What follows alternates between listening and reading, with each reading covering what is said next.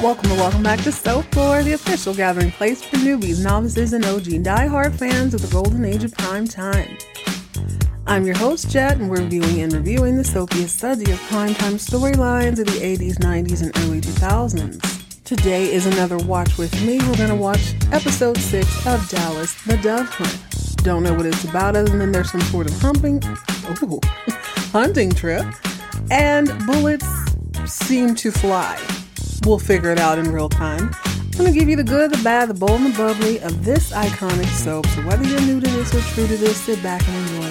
Tell the kids to play outside or out of sight. Tell Bay no questions, suggestions, or concerns for the next 45 minutes. Tell everyone else in earshot. You can be cool, you can be quiet, or you can get kicked out. Because baby, my stories are on. Ladies and gentlemen, boys and girls, this is Soap Floor. Hey guys, hope everything's going well. Welcome back, Soap Fiends, to another fun-filled edition of Soap Lore. We're going to start off with Dallas this week. I figured since they won the Battle Royale last week, why not? We're going to see if Kristen is kicking up dust. I certainly hope so. I hope this isn't another moment like Valvoline, where she disappears for a long time, you forget they exist, and they come back. Looks like they're coming back at the beginning of every season. We're going to see how this plays out. So, the way I have it set up, y'all, it has been a week. It has been a long, ridiculous week, and I'm so grateful to spend this time with you guys. Kick my feet up, watch some vintage soap, and just enjoy my life. We're on episode 6 of season 3. This one is called The Dove Hunt. I'm just going to read this to you. It says, on a hunting trip in Louisiana, Jock finds himself the target of revenge from a man he doesn't even remember. That is awesome. I actually like when the elderly people have these backstories, because honestly, that's the way to go. We don't know who they were. He's 60, 65 years old. Who knows what his life was? He could have a whole other family on the other side of Dallas, and we'd be none the wiser. Now, I hope that's what's going on. That's part of my expectation in watching these soaps. These were not just any regular ones. These were the biggest. Dallas, Dynasty. Falcon Crest wasn't as big, but the force is strong with that one. People are still pissed that it's not mentioned. I'm hoping for a little razzle dazzle, but you know what? We're going to take this one episode at a time. We're going to see if Pam is going to come clean. She really has to. Come on now. How long are you going to drag out this pregnancy, especially on a soap opera? You know how quickly. She's pregnant today. 2 weeks from now, she's 8 months pregnant. Probably going to slip and fall down the steps. You know how it is. She's already fallen off a balcony. Sue Ellen fell down the steps. There ain't a pregnant woman safe in all of Dallas. And if you do have the baby, somebody's going to snatch it up. So let's get to the getting, y'all. Y'all, remember my roots. I've got the remote in hand. I need to make a trip to the grocery store pretty quickly. I have this. It's peach nectar. Comes in a can, and ooh, it's pretty. Let's see. It's really good. It's really light and refreshing. It could use a little rum, but you do you. Go ahead and grab yourself something refreshing. So what I'm going to do, I'm going to watch it up, since I'm watching it on Freevee, which is within the Amazon Prime app. I'm going to watch it up to the commercial. I'll probably watch 2 commercial breaks, come back, fill you guys in, let it finish up, and then we'll talk our talk. Let's see what sort of riff-raff the Dove Hunt is.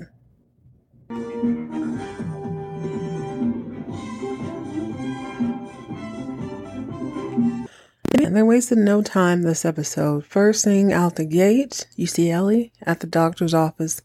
She's concerned about a lump in her breast. I definitely was not prepared for a serious topic right off bat, but she gets to show off those acting chops. Her doctor's not really that pressed about it. He says, yeah, it feels hard when you're sitting up. When you lie down, it was super soft. I couldn't even find it. Every lump doesn't mean cancer. Don't really worry about it. Why don't you just come on back tomorrow, have your husband bring you? She, of course, doesn't want to bring her husband because, you know, he's old and not that bright. No shade. Let me not be ugly. I have not seen a great deal of range from Jock. Jock was a looker back in the day. I can tell, though. Big, gruffy old man. Anyway, it is decided at the family dinner, which is a total bust. It's a complete and total dud. Everybody's looking really drab. Nobody's really talking for one reason or another. Now, JR is still messing around with Kristen, and Kristen is doing that thing that young girls do when they think they're the most important woman in the world to you. She's babying him. She's rubbing his shoulders because this new deal, I can't remember if I told you guys about it, but basically he is convinced the bank to give him a loan for Southeast Asia. They're going to drill in Southeast Asia, but he put the ranch up as collateral or whatever. Of course, his father doesn't know about it, and he's starting to feel he's pressed because it's a lot more expensive, and if things don't go just so, he's going to be found out. Worst thing in the world, his dad's going to find out about it, and he's going to be humiliated and upset. Well, Kristen is putting two and two together. You can tell, but she's doing that thing that eager, young girls do when they're in love with someone and they think that they're, he tells her he needs her or whatever. I just need you. Don't worry about the business. You just worry about taking care of me. So she's taking her job very seriously, but unfortunately for her, Jock shows up out of nowhere looking like old money, baby. He's got on a fly 1979 blue suit with the stitching on the outside, big old country hat, just dripping in old cowboy, old money swag. Convinces his very pressed son, he don't have to convince nothing. He told him, JR, you finna go to lunch with me. So by the time they get to dinner, he's got ants in his pants. He's freaking out because there's so much going on. Like the phone's blowing up. He's got to stay on top of this because he can't let anybody else know about it. Trying to carry the burden alone, not a bright idea. So right before dinner, they all meet in their living room and have a couple cocktails while the servants prepare a meal. Every day at 6, whole family sits down together for a meal. Well, Lucy's pumped. She tells Bobby, like, yo, Bob, guess what? My mom, Vanetta, whatever her name is, showed up at cheerleading practice today, and she told me that she's been talking to my daddy. You think we're going to get back together? And he's being optimistic, but JR overhears this, and he's like, there we go again. Your mama is such a tramp. Don't hold your breath.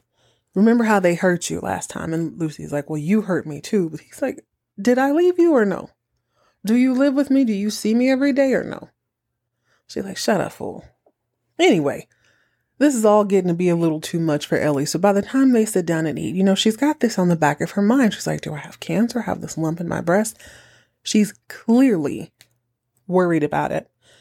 And, Jock's trying to talk to her. The family's talking. And as a woman, or just as a grown adult, sometimes when your mind is elsewhere, you can't really think about anything else. You just send the kids outside, which is why I tell you at the beginning of every episode, send the kids outside or out of sight. And Ellie said, you know what, Jet? That's the best damn idea I've heard all day. So she says, hey, Jock, why don't you take the kids, i.e. Bobby and, JR, why don't y'all get on the first thing smoking, go to Louisiana and go hunting for a couple days? I think y'all need to get away. Y'all are all too stressed. Everybody needs to leave. And they're like, oh, yeah, that's a great idea. Well, they decide to take Ray. I know for a fact, anytime they start talking about people out of the blue, like even this, I watched the credits that rolled before, and Ray was in them. I'm sure he's always in them. Maybe I skip him, but he seems a little more front and center this episode. And JR is annoyed that Ray is going on the trip. And Bobby's like, oh, you know how Dad feels about Ray. I ain't seen Ray since Jock gave him that land and he was going to build his cabin. You don't really see him that much. He showed up that one time Valvoline showed up, but he hasn't been in the episodes as much. So they're bringing him back to the forefront. And as I'm speaking, I had totally forgotten about him and JR having that beef after he stole that girl Garnett, a.k.a. Red from Orange is the New Black. They have beef. They don't really like each other. And I also forgot that Ray figured out that there's been pumping on South Fork. So he has an arsenal. If he ever really wanted to do something, if JR even barked at him wrong, looked at him the wrong way, poured the wrong juice or whatever, he could absolutely be like, hey, Jock, I got some real funny information to tell you. So it's like JR has a problem, but he's going to keep it quiet. So anyway, they get on down to Louisiana in their chopper. I forgot that the Ewings have a chopper. I will say this. Wealth looks very different in very different parts of the world. A chopper ain't no private jet. There's just, you know what? I would much rather fly commercial to Louisiana in 30 minutes than get on a chopper. Last time they were in the chopper that I remember, didn't they disappear over a swamp or something in Louisiana, if memory serves me correctly? No good is going to come from this. And it's abundantly clear when they show up in the little town. Now, side note, those of you who were born in the 80s and probably early 90s are going to understand this, or anybody who has a family member with a coupe car. Back in the day, before OJ, so before like 94, car companies made two-door kind of SUVs. Of course, they didn't call them SUVs back then, but they had the Bronco. They brought the Bronco back, but a lot of car companies had a vehicle a lot like that, where you had the full range of an SUV, but there were only two doors. Let me tell you what, there's nothing harder than being over 5'4", crawling in and out the back of a seat. I used to hate, once I got to be about 14, having to let the seat down in front of you and crawl out of a car. Oh, it's for the birds. If you have a coupe, you understand what I'm saying. If you've ever had to ride in the back of it, it's perfectly fine if you're driving, but two-door trucks should have never been a thing. I said what I said. Anyway, they go into this general store, and the storekeep is mad creepy anyway. There's just something a little goofy about him is what it seems like. He seems goofy. Ray's reading off this list of things they're going to need, like can of beans, eggs, just whatever you're going to use to camp. And somehow or another, they say the name Ewing.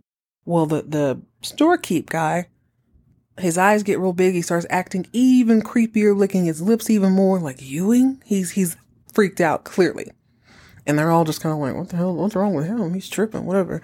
Bobby does a cleanup on aisle 3. This is the first time I've seen this on this season. But his cleanup on aisle 3, he's talking to Ray, and he's like, well, some people just don't like it when they hear that name. Sometimes they hear Ewing as in Ewing oil. They have these preconceived notions. They think we're going to be rich jerks. I'm paraphrasing here.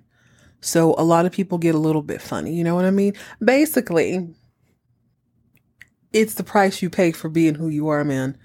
You roll with the Ewings, people are going to hate on us. It just is what it is. So they leave and they head across the street to a bar. I guess I didn't think about this. I guess the barkeep or the storekeeper is supposed to bundle all the groceries and they'll just come back later to pick it up, I guess, because they didn't walk out with anything. But when they leave, creepy storekeeper, whose name is Ben, immediately gets on the phone and he calls someone named Tom. And he says, Tom, you're never going to believe this. Ewing, Jock Ewing, just walked in the store. They walked across the street. They're in the bar right now. Now, Tom, turns out to be a very haggard-looking, weathered old man who's been waiting patiently for a track to explode on for 32 years. He can't believe his luck. He can't believe it. So he makes a few phone calls, I'm assuming, gets a ragtag motley crew together, and in they walk in the bar to confront Jock Ewing. Oh my goodness, Jock Ewing is about that life, baby. The guy comes in and he says, Ewing. So Jock turns his old butt around and he's like, are you talking to me or are you talking to all of us? I guess except Ray, but whatever. You with the Ewings, you're Ewing. And the guy's like, I'm talking to you. You're in my territory now. And it looks like an old-fashioned Western. His hat is not nearly as swaggy as Jock's. He's definitely a few inches shorter. He's got that weirdo storekeeper with him and some young kid who really ain't got no business. What are you doing there? I can't believe this kid came to fight this old man. But this dude, he's got his stance out real wide and he's, yeah, you're in my territory now. That name doesn't mean anything. Now, Jock has an ice cold glass of beer. He's cutting up with his boys. He did not come there for no fight. So he turns and looks and he says, well, since I didn't say it was, I'm going to get back to my conversation. You can feel the secondhand embarrassment from the rest of the people in the bar. Oh my gosh, this is the best thing I've ever seen. Best episode yet. Season 3, episode 6 of Dallas the Dove Hunt. Baby. So the old man's like, he's talking trash. Well, there's no Ewing organization here to help you. It's just you. And Jock's like, what, sir? Are you okay, sir? So the man, Tom, insists, stand up and look at me. Look at me. So Jock stands up and he's like, I'm looking right at you. And the man puffs out his chest and says, "I'm Tom Owens." Crickets. Just blank. No recognition whatsoever on Jock's face. And Tom's like, "Well, like, dude, you don't remember me? Really?" Not at all. Now, by this point, Bobby's had all he can take. He's about that life. He's ready to jump up. Jock's like, "Man, be cool. Don't even trip." I see JR in the corner. He starts taking off his watch, his jewelry, if you will. So I'm like, okay, are the Ewings about that life? Apparently they are. Tom he didn't sucker punch him. He punches Jock in the face and the fight is on and popping. Ray's up on his feet before you know it. Bobby's swinging. He does beat the brakes off of an old man, which I felt was very disrespectful. I understand your daddy's fighting, but your 65-year-old dad fighting a 67-year-old man is fair. You can't be 40 years younger than a man and then stomp him out in front of God and everybody and his grandchildren. Beat him down. Ray beat down the kid with the quickness, and whoever else wanted some got some. They jumped in. Meanwhile, JR is sitting at the table drinking his beer. And I'm like, oh, okay, he just didn't want his jewelry to get snatched. He thought Debo was there. He thought his chain was going to get snatched, so he hit it. And Bobby tosses someone over the table, or Jock does, I forget. That's when JR busts him over the head with the glass. Then the Ewings get up. They don't pay their bill. They walk out, feeling like the man. Laughing and carrying on because they done stomped out these dudes talking about this is the best bar fight I ever had. I tell you what, Jock's got moves. Jock was agile. He's got those big old paws. Oh my God, I would hate to be punched by him. I've never been punched by a man, but you don't want to be hit in the face by someone who has fists the size of baseball gloves. Oh my, that escalated quickly. While in the Louisiana countryside, little things start to go amiss as they begin camping. A lamp explodes. Next thing you know, they're hearing bullets. JR wakes up. Not JR. Jock is, enjoying the scenery, living his life when he looks over and he sees someone, a stranger, fiddling under the hood of their vehicle. He calls out to him. The person runs away. He makes chase. He's then shot in the side. JR, who was day sleeping in a mosquito net tent, wakes up with all the commotion. It actually sounds like a Civil War reenactment. All the pew, pew, pew, pew, all the bullets whizzing by. Seems to me like only Bobby and Ray are equipped to deal with this sort of unfriendly fire. Jock lies bleeding out. They make chase. They shoot. Ray starts picking up shells or whatever. I don't know if Ray maybe he was in Vietnam and he's just got that instinct, so he knows how to hunt him down. They quickly come to the conclusion that, hey, this wasn't an unfortunate series of events. This was an ambush. We now have to decide what to do. JR, as he rolls out of his tent, he's accidentally grazed in the leg or something. He's fine. He's totally fine. So he's already been shot. Bobby and Ray decide that one of them needs to stay and hold down the fort, and the other must walk into town. Now, the problem with this is they were both in a very physical, very embarrassing bar fight. Who are they going to run into? Will they be friendly? Have to wait and see. JR ends up convincing them, hey, I'm just grazed. I can totally still shoot a gun. You guys run along. Meanwhile, Jock is sweating profusely, hoping to high heavens that they make it to town and find a friendly face, come back and save his butt. Save his old, decrepit behind. I mean, stop saying that. He's not decrepit. And listen, that bar fight showed he's still got it. I hope they start using him a little bit more. Friends. The soap level of this episode has risen exponentially. Before I tell you this, let me be very clear. In my pursuit of vintage soap opera reaction pureness, I go to great lengths to ensure that I am not being spoon-fed any plot lines, any extravagant details of any sort. All I know is this show was popping. It was shot in Dallas. It was not shot in Dallas, clearly. But JR's is a villain, and that's about it. However, I am a TV kid. I love television. I love programming just like this. Oh my gosh, how old am I? The programs. I'm watching my programs. No, seriously, I enjoy television and I've read a lot of books over time. So it's like you kind of start to get a nose for where the story could and should go. At the top of this episode, I had no idea what was going to happen. One of the first episodes I did about Dallas, I talked about who I thought the show was based on. And it was basically there was this really wealthy oilman in Dallas who ended up having 3 families. And like they're still filthy rich to this day. Tell me why Jock just confessed to JR. He's on his cot, sweating profusely, thinking to himself like, dang, this is finna be it. I had a whole heart attack last year. I'm not going to live forever. So certain things are going to have to start coming to light. So he's pondering his existence. He's thinking and he's like, JR, I need to tell you something I've never told anybody. And I thought he was going to confess to knowing who this guy was. Knowing who Owens was, and maybe it was another love triangle with Ellie. Thought something like that. Stoll's girl did something to him on purpose. No.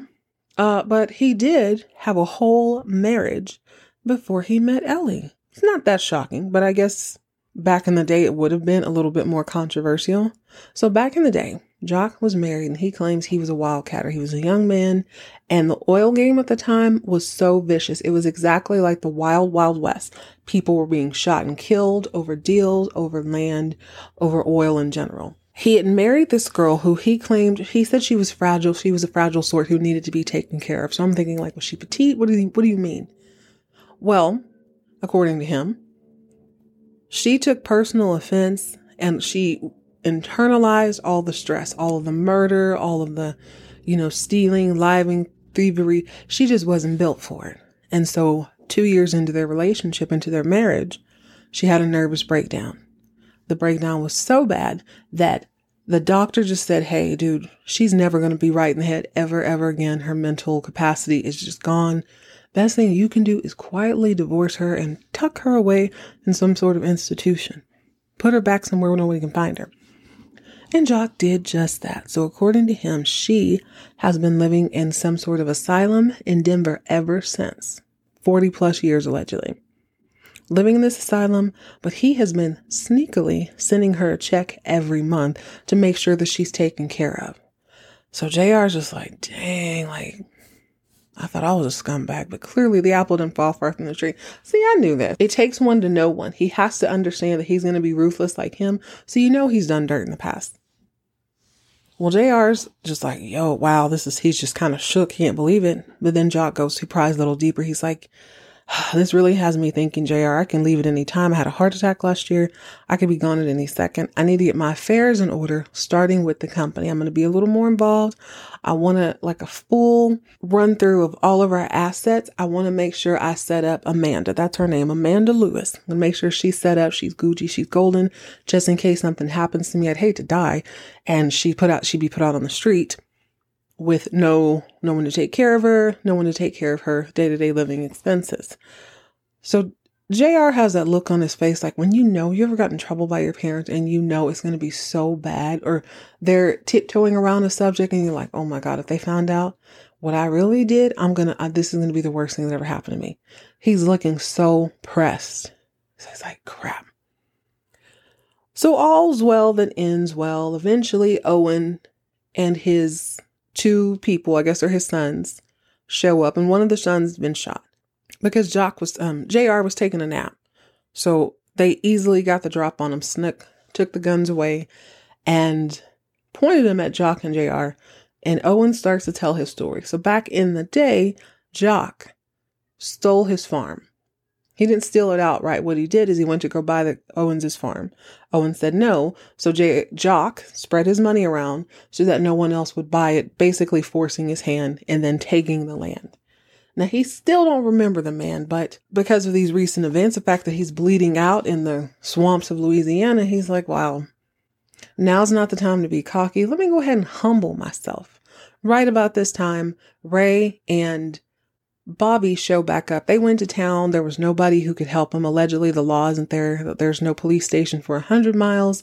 The doctor makes house calls, so he's not around. So they decide they're going to steal the truck, Grand Theft Auto style, and they drive back through to the woods, to the campsite, and then they get the drop on Owens and his family. They take their guns, and this is when Jock's like, you know what? Don't even worry about it. I'm not going to press charges. Owens, you've really given me something to think about. That's all a man can take to his grave is is pride. And I'm sorry for what I've done from you. I still don't recognize you. Sorry. I stole a lot of land back in the day. I am who I am. I can't change the past, but I can be a better man going forward. It only gets better because this is 1979 and these people are super wealthy.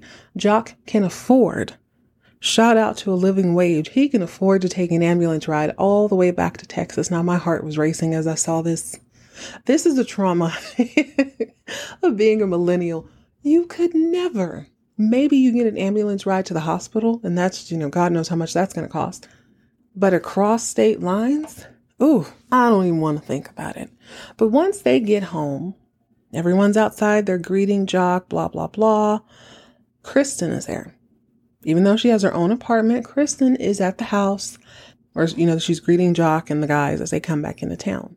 Everyone else leaves and it's just Jock and JR.